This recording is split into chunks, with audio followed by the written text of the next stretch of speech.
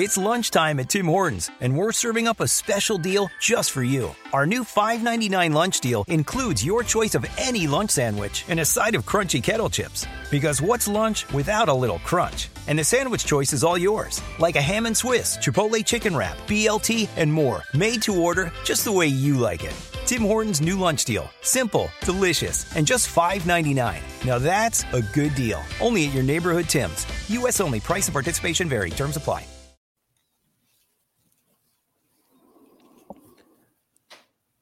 All right, welcome back to Silent Podcast, where we're anybody but silent, I guess. Here, it's me, Chappelle. I'm here, and I'm not being silent today because I'm here to talk about Ant-Man and the Wasp, Quantumania. You might know me from some of our past Silent podcasts, such as our Never Have I Ever coverage with Sasha Joseph. I've been on some of the Big Brother content, but this is my first time getting to dive deep into some of the Marvel content that we have in front of us. I know we're going to be doing some Marvel television show content here on Silent Podcast, but I'm going to take the driver's seat here and talk about Ant-Man and the Wasp. The most recent iteration of Ant-Man and the Wasp, Quantumania, just dropped recently. It's our latest Marvel movie in the MCU, and I'm ready to talk about it. I've been hearing mixed feelings about it online. And so what I want to do today is kind of review it, talk about what I felt about the show, but then also kind of, maybe get into some spoiler stuff and with me, to do this, to dive into this show is my homie, my frat brother here, Gabe. Gabe, what's up? What's up, man? This is a beautiful thing here. Now we get to talk about stuff online, record it. Mm-hmm. No more sitting at the food place or whatever, chopping it up online with the Twitters and whatnot. We here. So I'm excited. Thank you for having me, man. Of course, Gabe. For all the Silent Podcast listeners, Gabe is new here. He's going to join me on this journey, but Gabe is no stranger to these nerdy movie streets. Gabe, can you tell the listeners a little bit about yourself? Let's see. Born and raised in Dallas, Texas, aka the Triple D. Let's see. Went to Prairie View A&M University, where I met my guy. That's me, right there. Let's see. I currently work in education, doing college career readiness, helping kids figure out what they want to do with life, either workforce, going to college, or the military. You're gonna do something. So I'm doing that. I have a lovely miniature schnauzer right here. Her name is Lo-Fi. Okay. And other than that, man, look, I love Thai food. I love Marvel. I love DC, although they're disappointing, but we're not here to talk about them. Anime, outdoors, beard moisturizing care. All the things. And I also like to take trips down the lumber aisle at Home Depot. Okay. You like that big lumber. So Gabe here is wearing his Spider-Man shirt. It looks like his Spider-Man hat. Gabe, you did get the assignment right. We're talking about Ant-Man today. Well, see, it was a little play. I don't want to jump too far into it, but people were confusing Ant-Man for Spider-Man in the movie. So I just felt like, hey, might as well got the classic, got the meme, and then I don't know, behind me got the Miles Morales. So yeah, Spider-Man.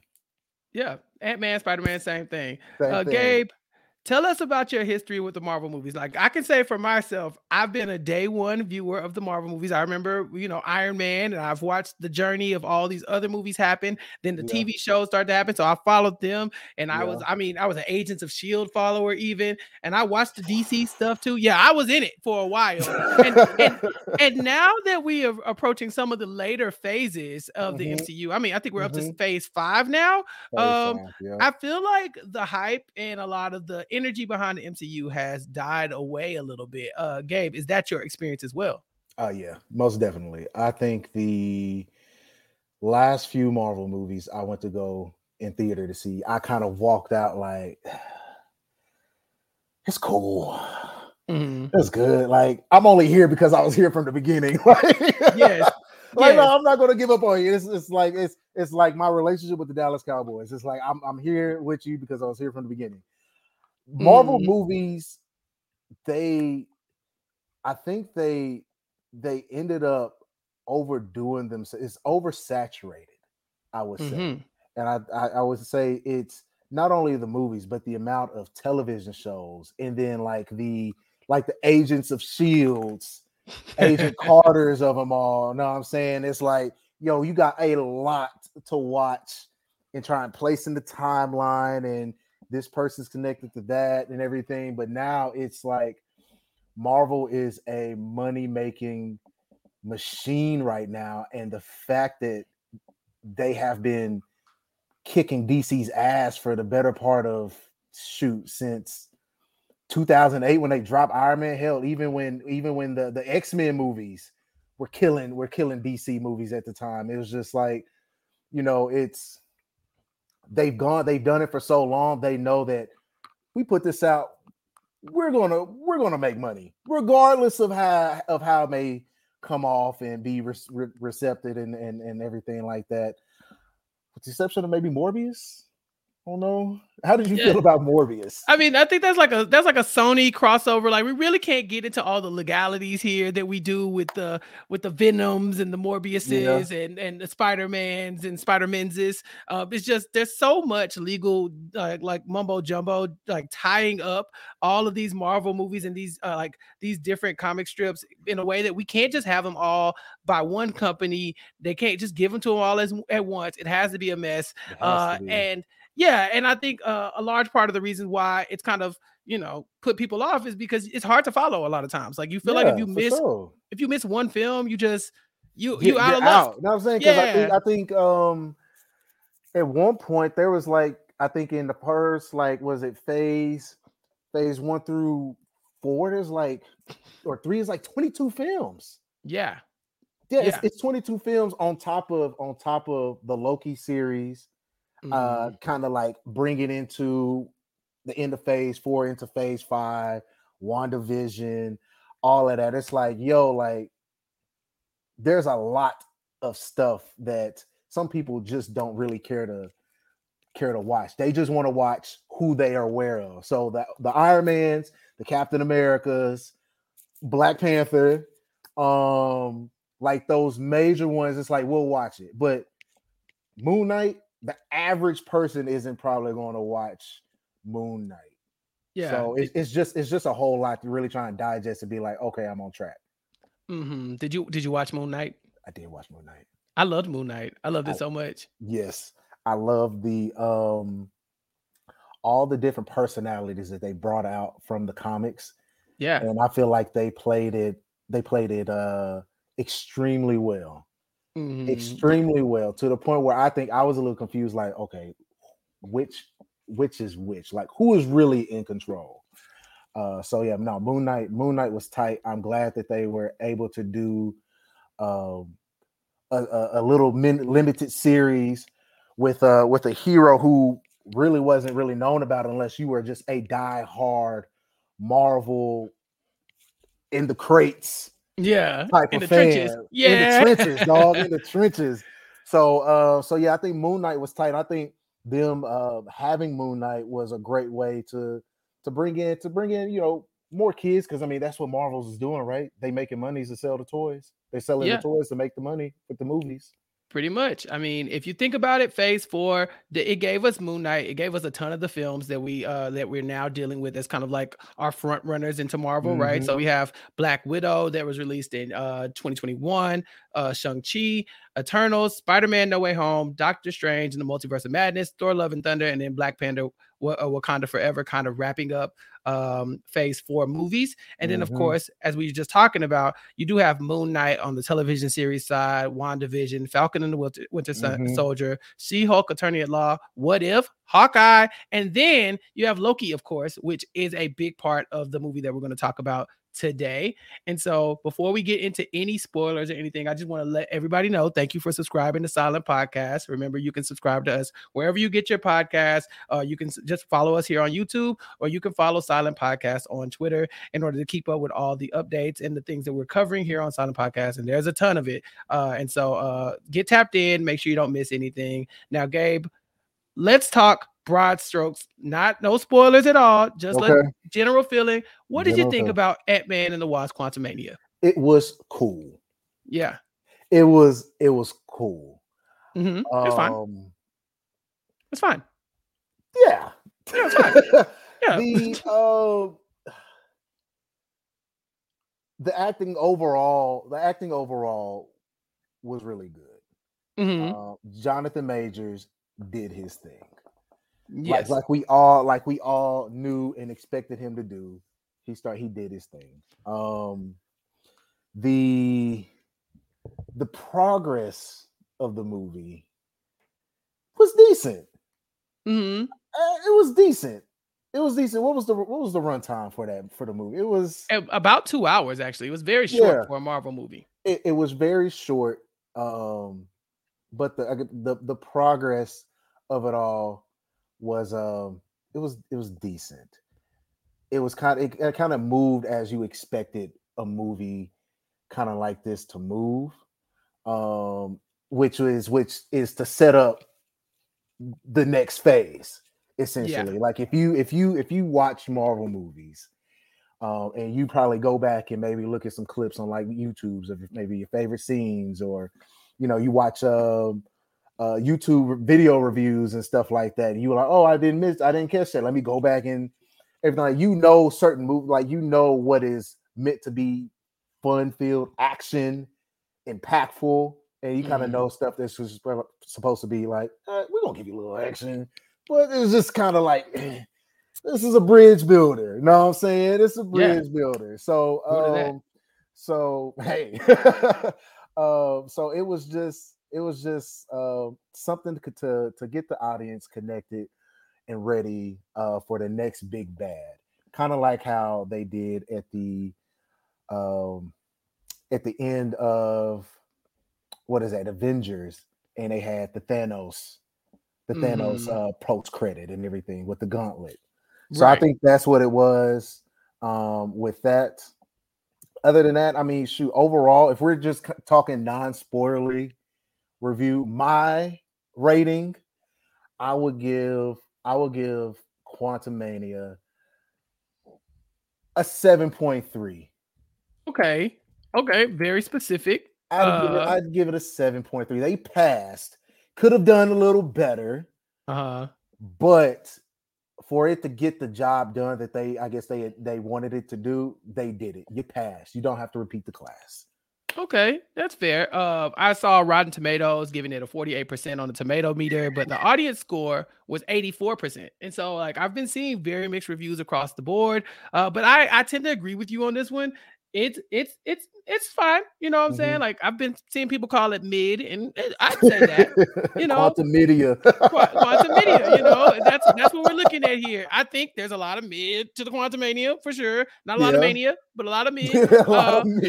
But I don't think it's bad. And I think that we've seen Marvel properties done poorly. And I don't think this was done poorly. I think that this was 2 hours. So it served the purpose that it was supposed to serve, because you could have made this 3 hours and we probably all be like, oh, it was one of the best movies, blah, blah, blah. But we got 2 hours. That means it wasn't even meant to do all of that. It was definitely supposed to be what we got.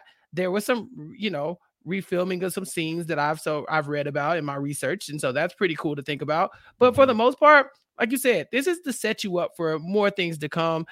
This is the first movie of Phase 5. And so we will see what happens after this, all in relationship to who we find out is the new big bad, potentially, is Kang the Conqueror. Now, Kang, we first see Kang during the Loki television show, I believe. He pops up there in a couple of our, in a good moment in the Loki series, I would say. If you haven't seen Loki, I wouldn't say you have to watch it to understand this, but it does give you some more like context for what's going on.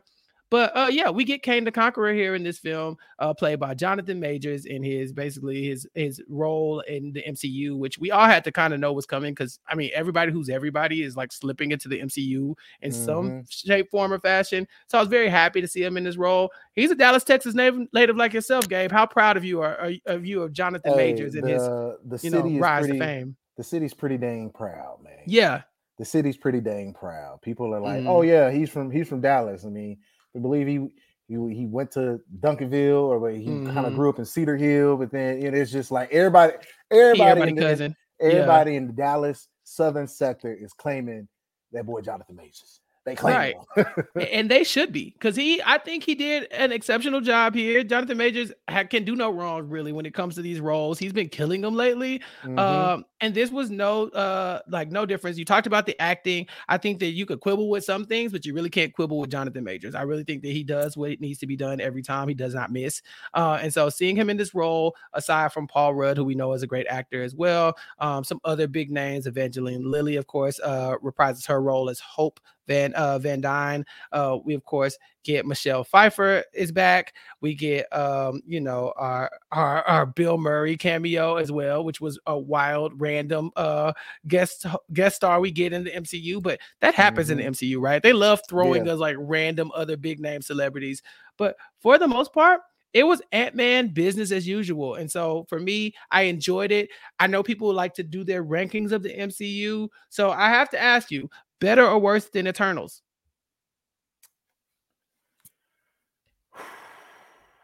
It better. Okay, better or worse than Thor: Love and Thunder? Better, because we didn't get to see Gore the God Butcher actually butcher somebody. He did all of his darkness and stuff behind the scenes. Okay, better or worse than Doctor Strange in the Multiverse of Madness?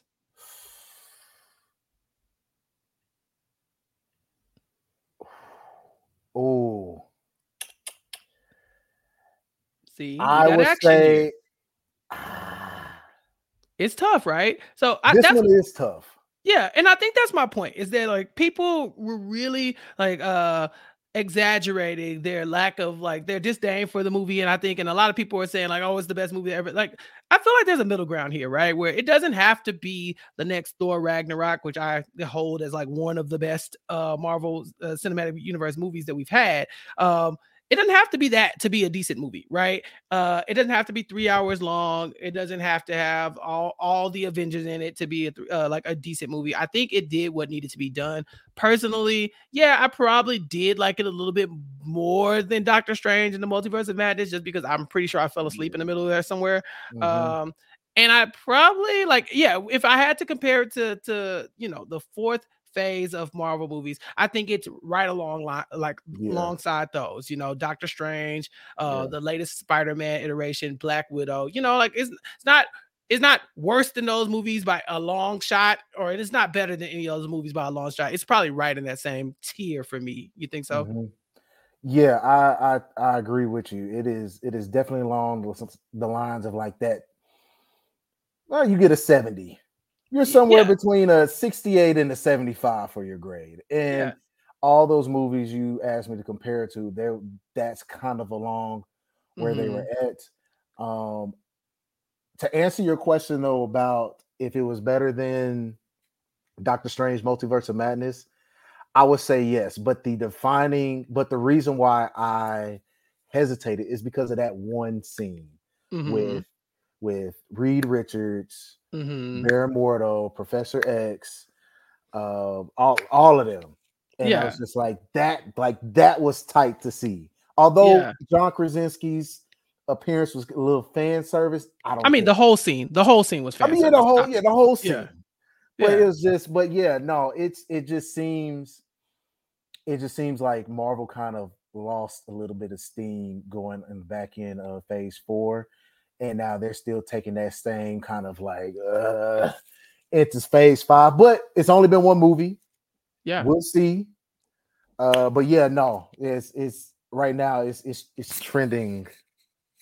Yeah, this is a transitional phase for Marvel, and I think so was phase 4. I really think phase 4 was kind of just like that. We had the end game. Now, how do we recover from that, right? Where do we go now that we've done that? And I think you have to rebuild. You have to go find new main players, because you can't have Tony Stark still at the front of everything. You can't continue to do the Captain America saga. I mean, we've got 4 Thor movies at this point. You have to start to introduce some new blood into all of this. And I think that having a couple films where it's kind of like, they were fine. They did what they needed to do. They introduced the players. That works for now, because now that we know who the big bad is, we can now address what his influence is on the universe, the quantum universe, all the universes, and then how these new players interact with him. And so I think for me, it was just fine. It did what needed to be done. Mm-hmm. But Gabe, I'm dying to talk about some of the specifics with you. So if you're ready, we can go ahead and get into the spoiler section after this.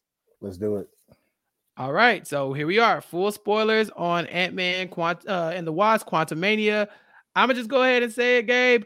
I wanted more Kang, and here you feel me? I wanted You more feel Kang, me?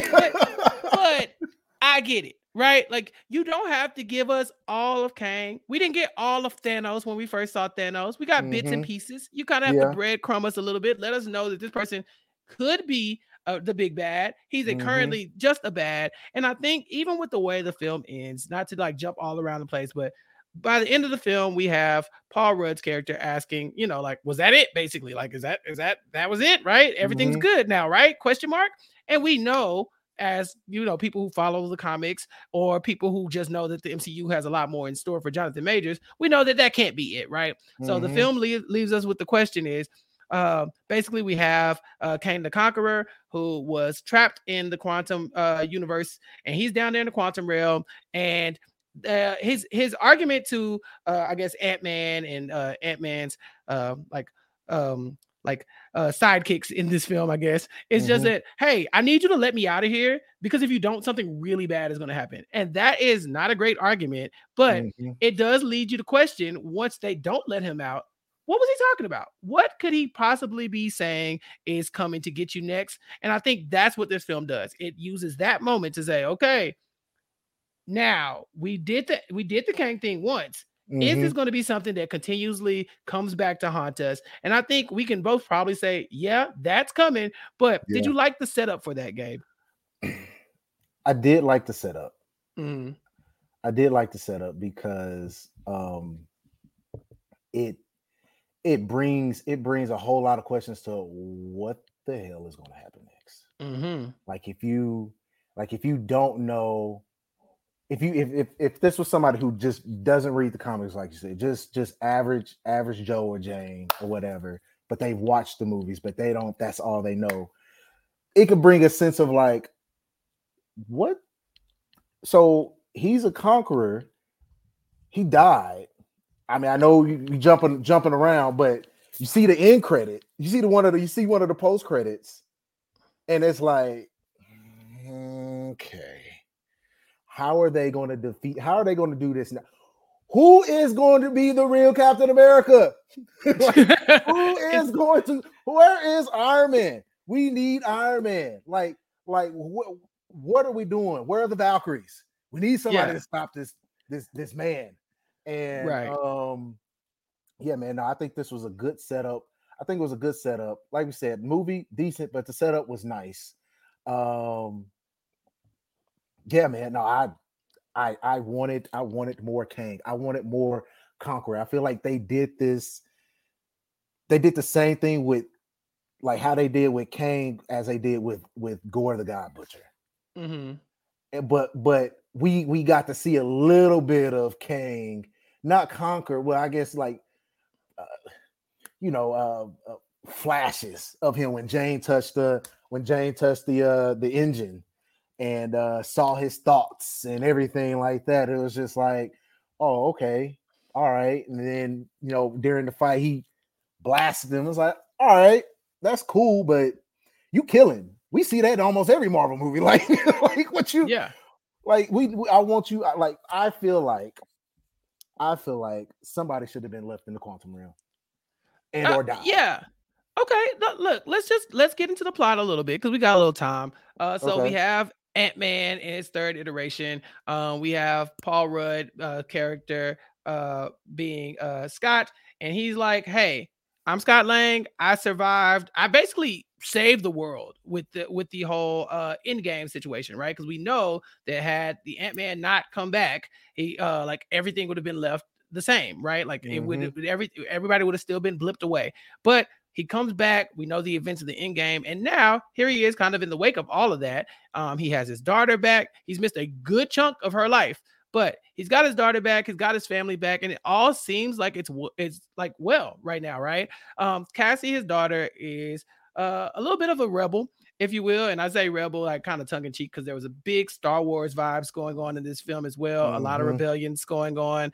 But she's a rebel and she's decided that she wants to kind of go and map the quantum realm. She wants to send in like a satellite to map the quantum realm so they can track it because half of her family has been trapped down there. And so, her natural curiosity is kicking in. But her mom is kind of like supportive. She's the Wasp, we know that. But then we also have we basically have the original Ant-Man. We have his wife, played by Michelle Pfeiffer in this movie, and she was trapped in the quantum realm for years, for what seemed like years. Quantum realm time is very different. But she basically is telling them, we're not doing this. We're not going into the quantum realm. I don't want to talk about the quantum realm. It happened and we never have to go through that again. But it's crazy because Janet here is saying these things to us, but not giving us any information. Not giving us anything at all. She's not giving us anything. So all we can do is just say, like, man, it must have been bad down there. But anybody with any level of curiosity would say, Janet, girl, we got to know something. Tell us something. Give us something. So that leads us into a chain of events that leads them to getting sucked into the quantum realm and separated from each other. And down here, we find out about someone else who was trapped down here, Kang the Conqueror. Kang, who seemingly has a good past with Janet, who we know is a rebel for whatever situation was going down here in the quantum realm. But then we find out that their good past might have been kind of strained, if you will, because she left them down there. She left the people of the quantum realm down there with a guy named Kang the Conqueror. And she just went back to her old life, like nothing was wrong. And she's just been up there harboring this secret that this murderous, conquering, like empire toppling, time traveler essentially is just down there in the quantum realm, potentially wreaking havoc.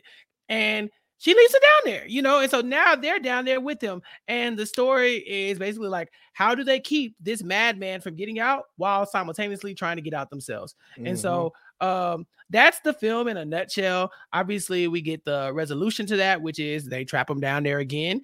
But Kang's whole argument throughout this film was, you need to let me out, because if you don't, something worse than me is going to happen, and you really want to let me out.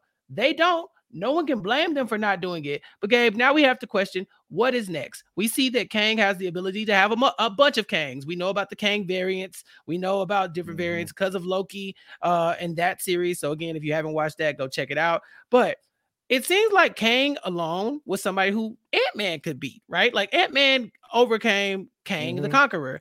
And so you might look at this like, that doesn't seem that bad. But when you realize that there's a billion Kangs all over the place, you might say, now this might be a problem. Because when first of all, you're a conqueror and you get beat by Ant-Man, it's gotta be tough. You travel all through the multiverse fighting, warring, my guy, and you get two-pieced and beat up by a guy who's walking down the street doing book readings at Starbucks. like how? But no, man, when that post-credit hit and we saw all the Kangs, and not just all the Kangs, we saw the Ramatut Kang.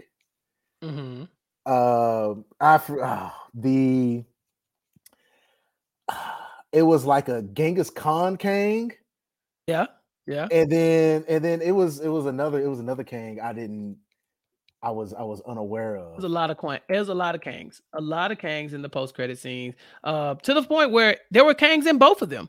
We got the first post-credit scene where we see like the Kangs all coming together and saying, okay, what are we going to do about this? Because we got one who's out there kind of in the wilderness. He's got to go. We got to get rid of that Kang. But there's a ton of us. What are we going to do with this information now that we know what's going on? And then in the second post-credit scene, we have the Kang, the I don't know if he's the Elder Kang, but we just definitely get a flashback to say like, oh no, Kang has been around here for a very long time. Oh yeah. Yeah. So what do you think is the future of Kang the Conqueror when it comes to, let's just start, like let's not say large scale Marvel stuff. Let's just talk about Yeah. when it comes to his relationship with Ant-Man. Do these two people cross paths again? I feel like they do. They got to, right? They have to. They have to. Mhm. Like I feel like that Kang that I guess essentially got killed. I don't think he's fully dead. We didn't see a body. Yeah. So I think somehow, somewhere he will come back full circle and meet up with Scott in the Pym family. Mhm. But I think the immediate future for the Council of Kangs, for Kang in general, is pure anarchy.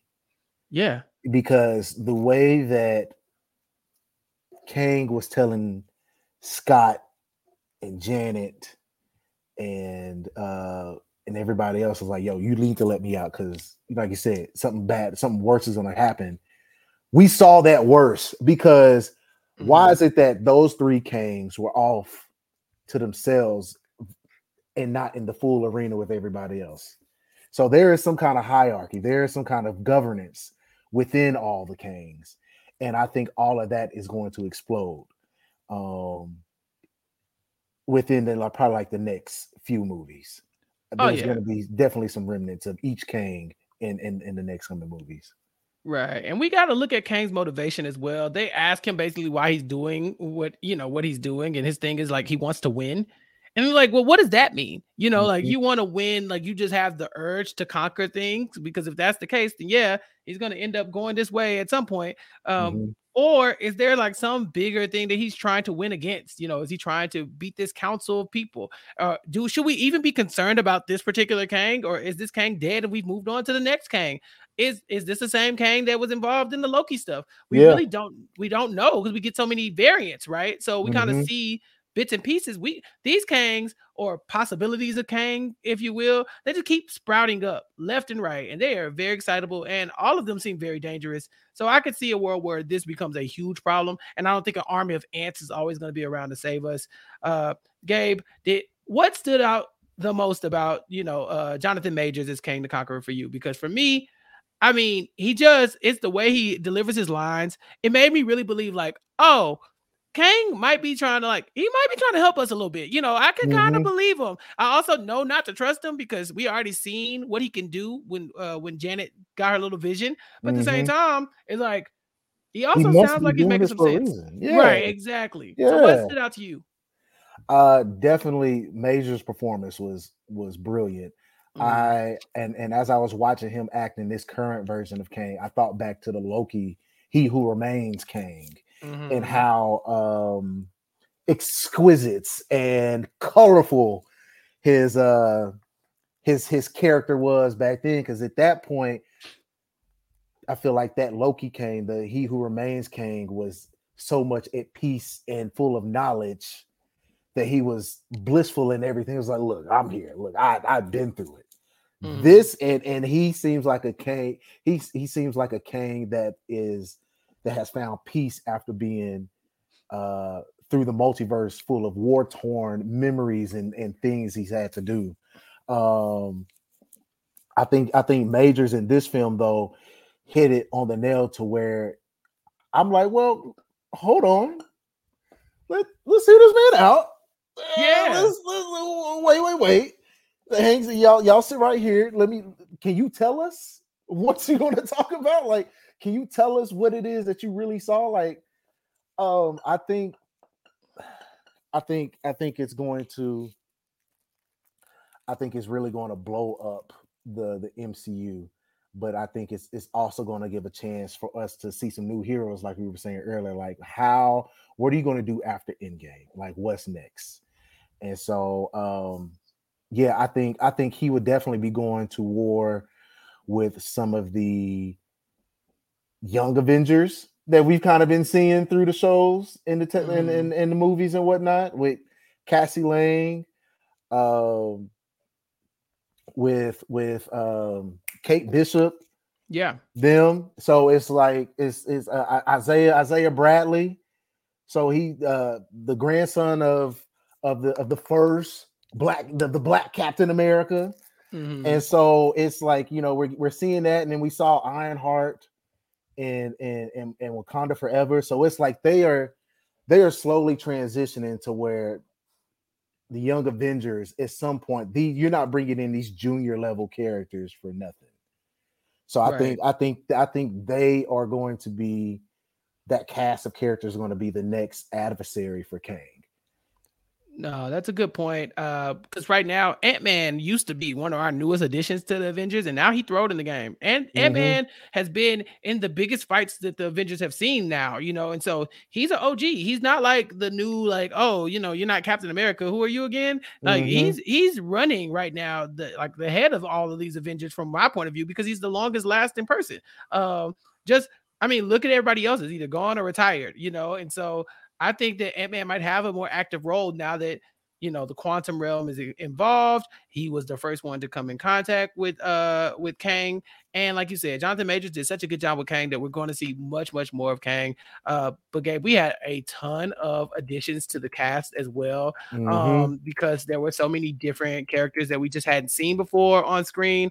We got Lord Kryler, I'm sorry, played by Bill Murray. Yeah, and Krylar, first of all, Bill Murray is damn near 80 years old, and I was shocked. I was like, wait a minute. I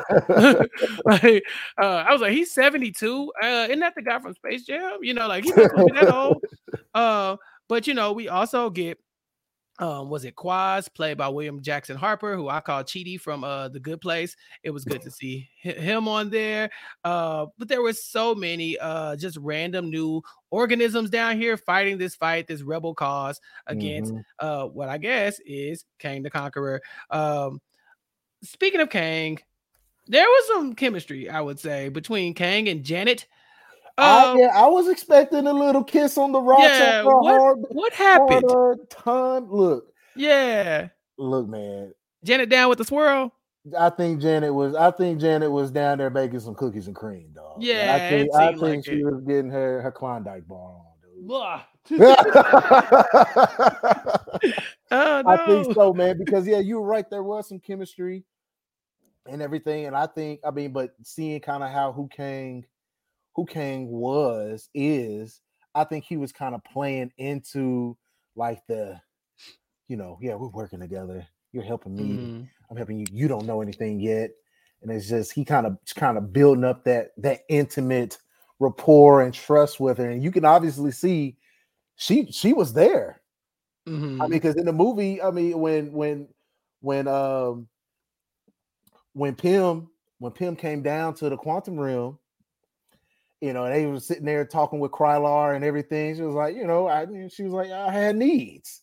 Yeah. So, you know, she was down there for 30 years. So it was just like, you know, I feel like the time she wasn't messing with Krylar or whatever, and she came across a human in the quantum realm, I feel like it was like, yo, like time is nothing. Yeah, time is nothing. It's we're here now. So I think they definitely bonded for show down there. But I think with us knowing how Kang was, he played into that perfectly, because he knew what it was. Because he didn't say, because I peeped the chemistry too, and I was expecting him to say, like, once he got his ship and stuff going again, and he stood up, put the palm out. I was thinking, he's like, you can come with me. Like, you can, like, we can do this together. But when he said, he was like, I could take you back. It was like, oh, you not worried about her at all. It's just like, yo, you help me, so I'll do you a solid. I'll take you back and I'll drop you off. But also enjoy the time that you have when I drop you off, because it's gonna be a wrap. So yeah, man. No, this is a good point. Like I said, I thought the chemistry was there, because basically our story here is that Kang has been exiled, right? He's been sent away, basically to the quantum realm, because they just needed somewhere to put him, because he's that bad. This is a bad man. So they put him in the quantum realm, and what does he do down there? He conquers. He does exactly what Kang is supposed to do. So when the rebels come after him, basically they're trying to build a rebellion against him and his new like empire that he has. we see that the Langs and Kang are kind of like an impasse, right? He wants them to help get his power core back, and he has Cassie kind of as his prisoner to say, okay, well, if you don't help me, I'm gonna kill Cassie. And this makes it to the point where Scott has to help out, basically like any good father would. Yeah, like any good father would. And this is definitely the story of, is Scott Lang a good father? Because his entire film is like, he will go above and beyond for Cassie, and it's very clear that that's just who he is at this point in his life. But once they get the power core back together, Kang ends up going back on his deal. He captures Janet, he destroys her ship with Hank on it. And for a second, I'm thinking Kang might get away with this one. Now, we ultimately see that Hank is rescued by his aunts, who through some Quantumania magic have become super hyper intelligent all of a sudden, just through whatever magic science. They said, it was when they were falling, when they all went into the quantum realm, like the ants had lived a life. Yeah, like all 1,000 years or something like that. And they developed their own tech. Exactly. So now we got the ants out here, and they like, nah, we got you. And so the ants and Hank basically pull up on Kang and join the fight to destroy him or to keep him trapped in the quantum realm. So it really is a bunch of ants. Some would say this is the story of maybe how, people can band together to take out these bigger causes, right? So you have the Pym/Lang family that is coming together, and they're like, yeah, we might be ants and Wasp or whatever the case may be, but we could beat Kang the Conqueror. It's cool because we all put our mind to it. We all come together and join forces to make this happen. Cassie, Scott's daughter, is talking about how you can't just sit by and watch bad things happen to people because you can see it happening. So it's your duty to do something about it. And so maybe it's because, like, with all of this collaboration and these shared efforts, you can take down these bigger threats. Now, that being said, Kang kind of got the same formula too, because one Kang, they managed to dispatch. But when we see the billions of Kang variants around, if Kang starts to bring in Kang reinforcements, I don't see this ending well for anyone. No, not at all. Not at all. My thing was in the movie was just like, okay, Janet messed up his engine. She got away. How did he get all of that? The followers. Like, he was one man. Like I want to know, like, what part of the quantum realm he went to was like, I'm from the future. Like, and they were like, go on. No. say more things. Bro, next. Yeah, like have a seat. Like come on, like I just want to know, like, if one Kang was able to be disengaged by Janet and then come back with a vengeance like he did, and then came back and was prepared for any type of signal, any type of sign to get out. I was like, yo, one of these was tough. A whole council, right? It's just I just can't help to be like, yo, what is this multiversal war going to look like? Like, how, like if they're talking about, and mind you, this phase is the beginning of the phase that will hopefully usher in Fantastic Four, X-Men.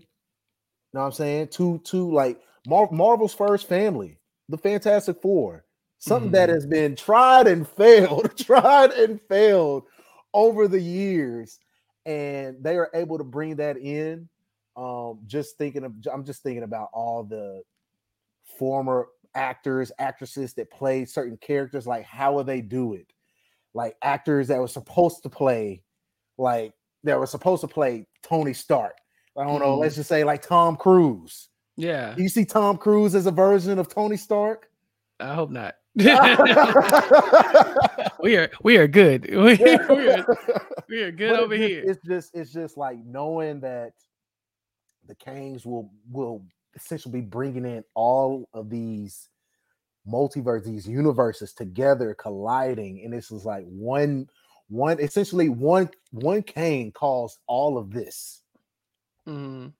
That's the big picture. I'm just like, yo, like, the movie was decent. It was. Jonathan Majors did his thing. Kang could have conquered a little bit more than what he did. Ain't no way a conqueror should be beaten by ants. No. But the setup for this is good. And that's really what has me stoked about. I mean, this movie, yeah, I will still go back and watch some quotes and watch some clips when they start to come out.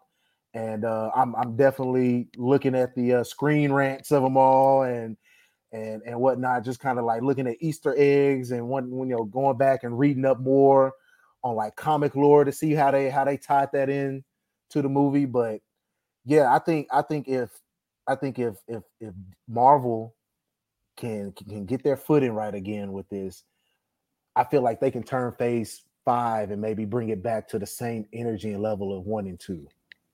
Yeah, agreed. Gabe, we haven't really talked about this character, but we do have to highlight that Darren is back. My guy.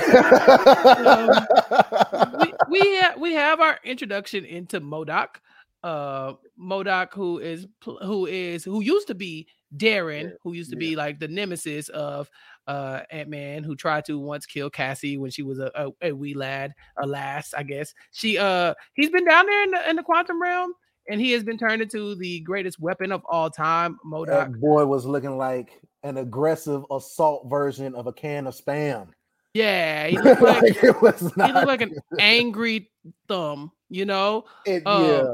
Yeah, this was interesting to me because one, I didn't recognize Darren because they stretched his face so wide to fit this little MODOK thing. That Corey Stoll's face, I couldn't even see. Like you had to tell me who it was 5 times.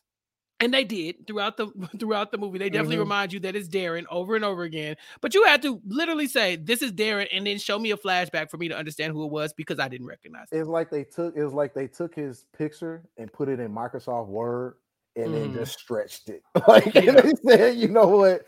We're not going to work on the angles. We're just going to put it, stretch it, pull it, stretch it. But I will say, I did like his character. Oh yeah, I did like this character. Of course, the CGI, the graphics of it all. I mean, I feel like they could have done a little better with his face, but they did the best they could do, and I'm fine with that. But his character, I still liked that. Although he turned into some, violent can of Spam, but he still had a bit of his humanity still in him and everything. And so even when they were like, Darren? No, it's MODOK. Mechanized organism designed only for killing. Like, that's me. And it's like, MODOK? Okay, Darren. Yeah. Like, so yeah, man, it was cool, seeing him like, oh yeah, I finally get revenge, but then Cassie being the one to talk sense into him. It's like, stop being a dick. Yeah, stop being a dick. Like you can always stop being a dick. Like be better. Yeah. And so I don't know. I liked his character. I liked him. And he did kind of look like a tip with the face on it. Like he did kind of look like a dick, just a pinch, just like the head, you know what I'm saying? Just a tip. And that was hard for me to watch because they kept reminding me that he was a dick. I was like, whoa, okay, you ain't gotta keep saying it. What are you doing? Oh my god, yeah. Like I don't need this. Also, I don't know if it was just the lighting in the movie theater that I was in, but it took me a minute to realize that was MODOK. Because I saw the head and I got it, but then I had to kind of squint my eyes and turn my head to see, there are little legs hanging from there too. So I appreciated them calling that out as well because it did take me a minute. And again, if you're familiar with the comics, then MODOK. But so that was a fun cameo that they put in here. The MCU is no stranger to doing that, so I'm not shocked that they did it here. But yeah, MODOK was fun. Darren was fun. Cassie was fun. There's a lot of fun being had here, but it does set up such a serious, level in the I guess phase for the MCU, because we know Kang is here to conquer. We know that we don't have our normal saviors around to save the day. Black Widow is not coming to do that leg spinny thing that she does on people's necks. Yeah, like they're not going to be able to save us. And so what do you think happens next now that the Conqueror is out there, like in a billion different pieces? We know Loki knows about it, but how do you think the Conqueror is introduced to the rest of the MCU? because the Conqueror now has to come across Namor, and we haven't really talked about Namor, but Okay. he too is a villainous kind of character in the comics who has now in the MCU been kind of converted to like this ally of the Wakandans from what we can tell, right? Like he really ain't got no choice because they could beat him up, and so because of that, do you see a world where now without T'Challa, we still have the Black Panther, but we also, like you said, we have Riri as Ironheart. We do have Namor, coming in to basically flood the place. So you are building an army, but is this army big enough to handle Kang the Conqueror and what he could be moving forward? No, I'm gonna tell you that. Not Earth 616 heroes. Mm-hmm. Not a chance. I think they will need the Fantastic Four. They would need some galactic space-based heroes, some with super smart. Reed Richards has the smartest brain in the universe, one of the smartest brains, if not the smartest. I mean, Riri's still there too. You're right. You're right. Riri is still there too. So is Black Panther. Forgetting her name. This is escaping. Shuri. Shuri, there you go. Shuri's still there. So you got Riri Williams, you got Shuri, but I don't think that's going to be enough because the Avengers as a whole, the heroes we've seen as a whole, have always just scraped by when they've won. They've always just scraped by. It's never just been a straight up dominating victory. At least not when it like really truly matters. And I think this is going to bring in other heroes. It's going to bring in X-Men. It's going to bring in Fantastic Four. You know what I'm saying? Hopefully, maybe we get some Silver Surfer in there. Ooh, okay. Hopefully we get some Silver Surfer because with Kang going through the multiverse and everything like that, you got Galactus. You know what I'm saying? Yeah. You got the Eternals. They didn't just drop the Eternals movie just to say, okay, well, here goes some, destructive ass, Stonehenge monsters. You know what I'm saying? Coming about the earth. Like it does feel like that. Yeah. It's just like they're not, I don't feel like they just dropped it just cause. So I feel like going into phase 5, I feel like we will see a lot more cosmic space-based heroes. A lot. I mean, with the Guardians of the Galaxy Volume 3. I mean, we're seeing them. Although I think that's going to be the end of that series for them. But you got those guys coming in. So I'm like, yo, this is going to take off. And mind you, last time we saw Nick Fury, he was up in space. When we ended Loki, it was talking about incursions. It was talking about new timelines being developed. You know what I'm saying? At the end of Multiverse of Madness, that ended with an incursion at the end in the post-credit scene. You know what I'm saying? Charlize Theron's character came in and was like, "Hey, yo, you got to come with me." Yeah.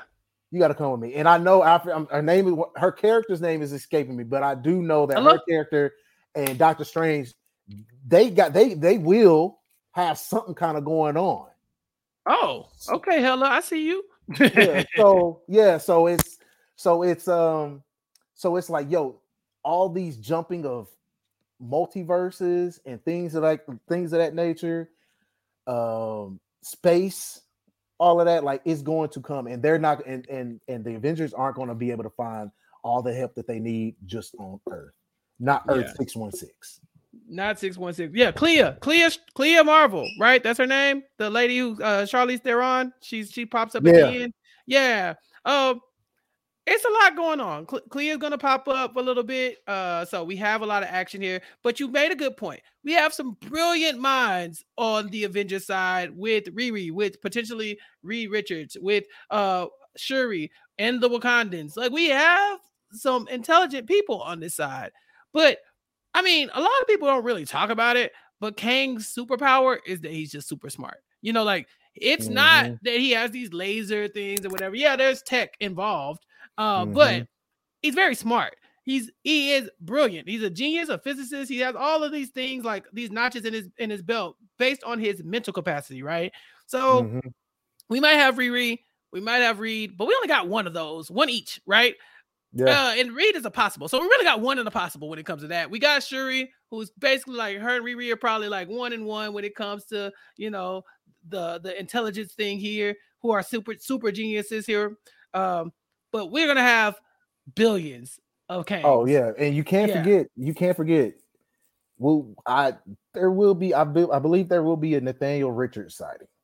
Yeah, and then see, and that's the thing. If we're getting Nathaniel, then you kind of have to have, you know, the rest of the Fantastic Four. Now, I know that's been heavily speculated, of course, with most things MCU and even like DCEU or whatever. A lot of that stuff is just speculation because we need it. We need it in our bodies, you know, like us fans kind of want those things. In my vein. Right. But at the same time, they didn't play it in our face before. I remember when they slipped. I remember when they slipped Howard Duck into the end of that one post crazy. I remember Adam Warlock showing up like, "What? We're not gonna talk about it. We're just not gonna talk about it." So for me, that's another major player that's going to be in this multiversal war. Adam Warlock. You know what I'm saying? But is he? Because they have played in our face before. I feel like I always have to temper my expectations with these shows and movies because I'm like, you could give us everything we want, or you could leave us dying for more. And I think the leave us dying for more is so heavy when it comes to a franchise that has basically become about making money. You know, like it was always about making money, but now it's like, how much of this can we stretch out to make it make sense for us to keep making these forever and keep banking money off of it from now until the end of time. And right now, at the pace they're going, they definitely have us because everybody tuned in for this one. It's kind of like, oh, well, that was kind of anticlimactic. I would like more. Well, guess what? We got more coming for you because Phase 5 is on the way. Gabe, is there anything in particular you're looking forward to for Phase 5 specifically? Wade. I'm looking for. I'm looking forward to that. Man. Let's see. I'm looking forward to Blade. Because I love the original. I love the original trilogy. Yeah. But the two I'm really interested in seeing is the Marvels. But and more so Captain America New World Order. Because Sam Wilson's Cap, his superpower is humanity. He ain't got no super soldier serum. One of the people. Yeah, I'm one of the people. He for the people. So just really trying to see how he is going to really navigate really thoroughly, like digging in deep into being the new Captain America with no powers. No powers at all. Just vibes. Just vibes. Just no powers and vibes with high-tech wings. Know what I'm saying? Like that's all he is doing. And I really want to see how his character digs into being like legit the face of Captain America. But then also I want to see if they will pick up with some hints and like little social justice, real life, being a black man in America, being they're not gonna love that. Yeah. For America. It's like we all really dig deep into that. We all really do it because for the longest Captain America, if you think of Captain America, you're thinking of Chris Evans. You're thinking of white Captain America. No, I'm saying you're not thinking of the Negro Captain America. Like you're not hashtag not my captain. My captain black. Hashtag not my captain. Know what I'm saying? My captain black. My Lambo blue. And it's just like number one, with him being the new Captain America, it's like, how is he really going to navigate being the black Captain America in a full feature-length movie? Will they even tap into that? It was understandably so to kind of like get you caught in and reeled in with with Falcon and the Winter Soldier. But now in a full-length movie and then continuing on with that and then knowing that the leader of the Avengers was Captain America. Right. And so will that role automatically pass to him because he wears the mantle of Captain America? or will it be somebody else that kind of steps up alongside with him? And my thing is with that, now if you do that, some people will take it and twist it. Well, dang, they won't let the black man lead. Black men can't lead. That's me. I'm saying it. I'm putting on my kufi. I'm going full Dr. Umar. And what about and why he can't? Yeah, all of that. Yeah, why he can't be alone? Why he got to share the mantle? What's that about? Yeah, it's me. Exactly. Like, what's that about? Yeah, like Will and it's almost something that's like when you see, like, if you see a prominent black character in power or in a position of power, how will they write the script for him to use that power? Yeah, that's a good point. That's a good point. So that's I'm interested in those two movies. And of course, Thunderbolts. Like I definitely want to see Harrison Ford as the Red Hulk. I'm looking forward to actually seeing another Hulk in a film. But yeah, man, those, I mean, Blade, the Marvels, Captain America, New World Order, I'm definitely looking forward to see. Guardians of the Galaxy, I'm cool. I will still go see it, but I'm not like, I can't wait to let me see the Rocket Raccoon. Yeah. But I do think it's tight that they are wearing their comic book outfits in that movie. So yeah, I'm be looking forward to seeing that one. Okay, yeah. To your point about Falcon, being the new Captain America, I definitely support that. I did find it kind of interesting how Scott Lang is out here doing book signings and stuff like that, and Captain America couldn't even get a loan, but whatever. That's not. You feel me? My guy couldn't even get a loan, but whatever. It tells those time. And that, even black our whole lives. That even brings up a question. What's the Avenger salary? Right. Because I feel like some people getting paid. Like as far as I'm concerned, I'm living wherever the money at. So wherever Tony Stark be at, that's where I would be at. But I feel like as an Avenger, your salary should at least be $200K minimum. At least, like, just starting. Minimum. What I'm saying? Yeah, depending on rank and everything like that. With benefits, obviously, yeah. Like you're gonna need dental, you're gonna need vision for sure, and the vision. You're gonna need all that stuff. And that makes sense, Gabe. We have Phase 5 unrolling soon in front of us. This was the start of it, but you've mentioned Guardians of the Galaxy Volume 3 coming this year, the Marvels coming this year. Next year, we have Captain America New World Order, Thunderbolts, Blade, and then Deadpool 3, which we haven't really talked about. Also, for the TV series, this year, we have Secret Invasion Season 1. We have Loki Season 2, which is coming this year, hopefully. Ironheart Season 1. Echo Season 1, Agatha Coven of Chaos Season 1, and that would wrap up 2023, but that's a whole lot. And then in 2024, can't forget what you call it. What's that? Oh no, you about to say it? I was gonna say you got Daredevil coming in 2024. That's it. Yeah, that's the one. And we know that Daredevil was a part of like the Netflix Marvel Cinematic Universe at first. You have your Daredevils, your Power Man or Luke Cage, if you want to call him that, and you have Jessica Jones and what's his name, Iron Fist. Iron Fist, yep. Yeah, you and him too. But you had those people as almost like their own MCU inside the MCU. And recently, not to spoil She-Hulk, but there is some crossover between that with the likes of Daredevil. And so he is officially part of the MCU proper now because of the She-Hulk crossover. And we should be seeing Daredevil soon. Now, the question is, do we see Daredevil between now and then? Maybe. I would hope so. Yeah. And I would love to see how some of these new characters that we've been introduced to in the last year or so come to play in the future as well. Thinking of Kamala Khan, who we know will be in the Marvels. Of course, we talked about Daredevil, but She-Hulk as well. So we have a lot of players. And the stage is set for something big. But ultimately, Ant-Man and the Wasp, Quantumania. Gabe, again, a scale of 1 to 10, you say 7.3? 7.3, dude. 7.3. All right.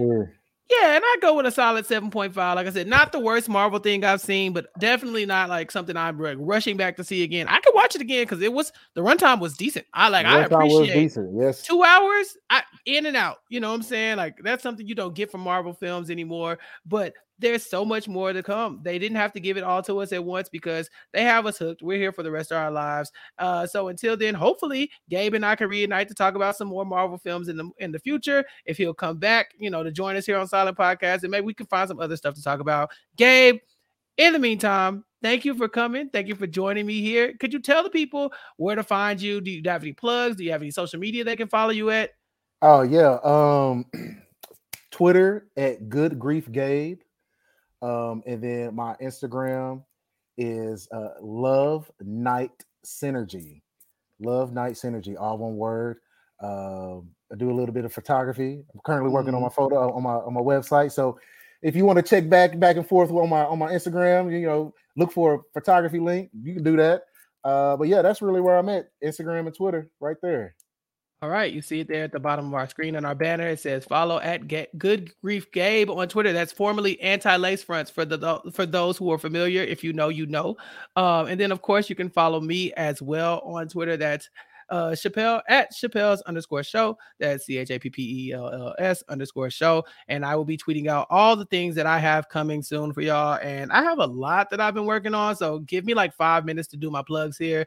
On post-show recaps, I'll be covering season 6 of Snowfall with Mari and Latanya. So tune in to post-show recaps. Subscribe to our feed over there to keep up with the Snowfall updates for its final season. I'm also covering season 2 of Abbott Elementary with Gia Worthy every other week. So subscribe to Abbott Elementary, a post-show recap to keep up with those podcasts. Season 2 of Bel Air is back. And so myself and my co-host Puya will be talking about that. Bel Air on Peacock will be on our podcast feed, Bel Air, a post-show recap. So go subscribe, throw us some 5-star reviews, and tune in to this upcoming season of Bel Air. I'll also be joining Ariel on post-show recaps. Ariel and I've already recorded our first podcast called Grey's Anatomy's Anatomy. And so we're going through the life and times of Ellen Pompeo's character, Meredith Grey, as she enters the second half of what is her last season as a series regular. So tune into that as we cover Grey's Anatomy season 19 and do some character studies on some of those characters that we know from Grey's Anatomy past. Also here on Silent Podcast, myself, 8-Ball Bangers, Isaiah, and Sasha, and I believe Tyrone Graham will be talking about Big Brother 6 soon. So we're going to go back in the past and talk about one of the best seasons, if not one of my favorite seasons of Big Brother 6 on Silent Podcast to join in and add to the Big Brother series that Isaiah has been hosting. And then on Rob Has a Podcast, I'm still talking about Netflix shows on my Nothing But Netflix podcast with my co-host, Rob Sesternino. On our most recent episode, we were joined by Grace Leader to talk about the PGA tournament and review the first 2 episodes of the Netflix series Full Swing. The next episode should be over the Netflix movie We Have a Ghost starring Anthony Mackie. So be sure to subscribe to Nothing But Netflix too. Also on Rob Has a Podcast, there's been a wild season of Australian Survivor Heroes versus Villains, and Shannon Gates, who is the international Survivor expert, has invited me on to join her and Rob to talk about the most recent episodes this Thursday. I think we'll be doing it live on Instagram, so tune into that around 6 o'clock Eastern. And to wrap up Thursday, I'll be playing Jackbox games on the Rob Has a Podcast Twitch channel. So check out twitch.tv/RHAP on Thursday to watch some of the big personalities in the RHAP universe play games online. Finally, I just guested on the 90 Day Fiance The Other Way podcast with Puya, my co-host from Bel Air. And so that was a good time. We did season 4 of The Other Way, but technically it's episode 3, y'all, of this season. So check that out as well. And then if you have a moment, it's just a project I've been working on. There's a guy on Instagram named Steve. Steve needs a kidney. His name is Steve_versus_the world. And he would like a kidney transplant. He would like people to amplify his message. And so that's what I'm doing here. So if you have a chance and you have a spare kidney, or you know somebody who looks into causes like this, or maybe you just want to give like a monetary donation, that's completely up to you. I'm not saying you got to go give Steve some money, but go check out his Instagram page and see if you want to contribute to Steve versus the world and his cause, because he seems like a nice guy. And we want to make sure that if people need help and they reach out, then they can get that help. He reached out. And so here I am amplifying his message. So that being said, Gabe, this has been a blast. Again, y'all, check out at Good Grief Gabe on Twitter, at Chappelle's_show on Twitter, and at Silent Podcast on Twitter to keep up with all these shenanigans. And until the next time we see you here to talk about Marvel movies, I'm Chappelle, and this has been a great time. Peace out. See ya.